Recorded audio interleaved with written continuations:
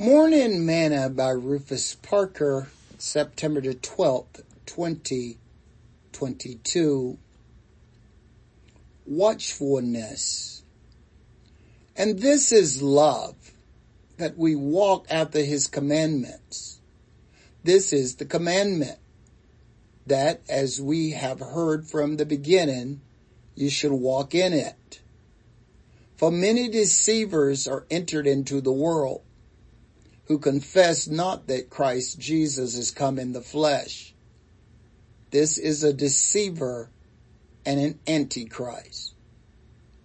Look to yourselves, that we lose not those things which we have wrought, but that we receive a full reward.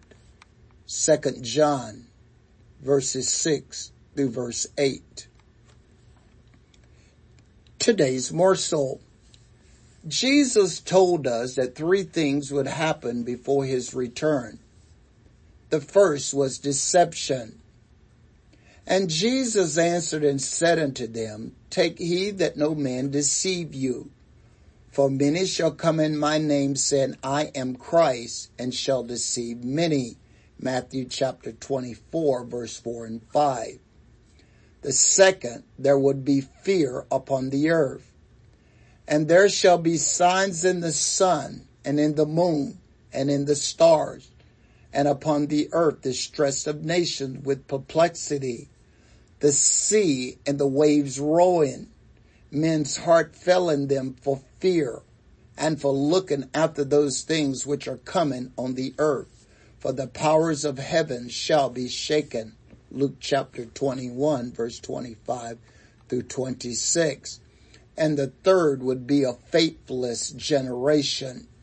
I tell you that he will avenge them speedy. Nevertheless, when the Son of Man cometh, will he find faith on the earth? Luke chapter 18, verse 8.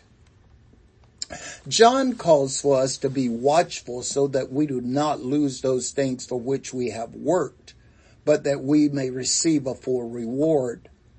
The enemy is doing everything in his power to cause us to be deceived, to fear, and to be faithless. Let me encourage you to remain watchful unto the end so that you do not lose your crown. Sing this song with me today. I'm going through, yes, I'm going through. I'll pay the price, no matter what others do. I'll take the way of the Lord, despise few. I've started out with Jesus and I'm going through. Thought for today. Watch ye, stand fast in the faith, quit ye like men, be strong. 1 Corinthians chapter 16, verse 13.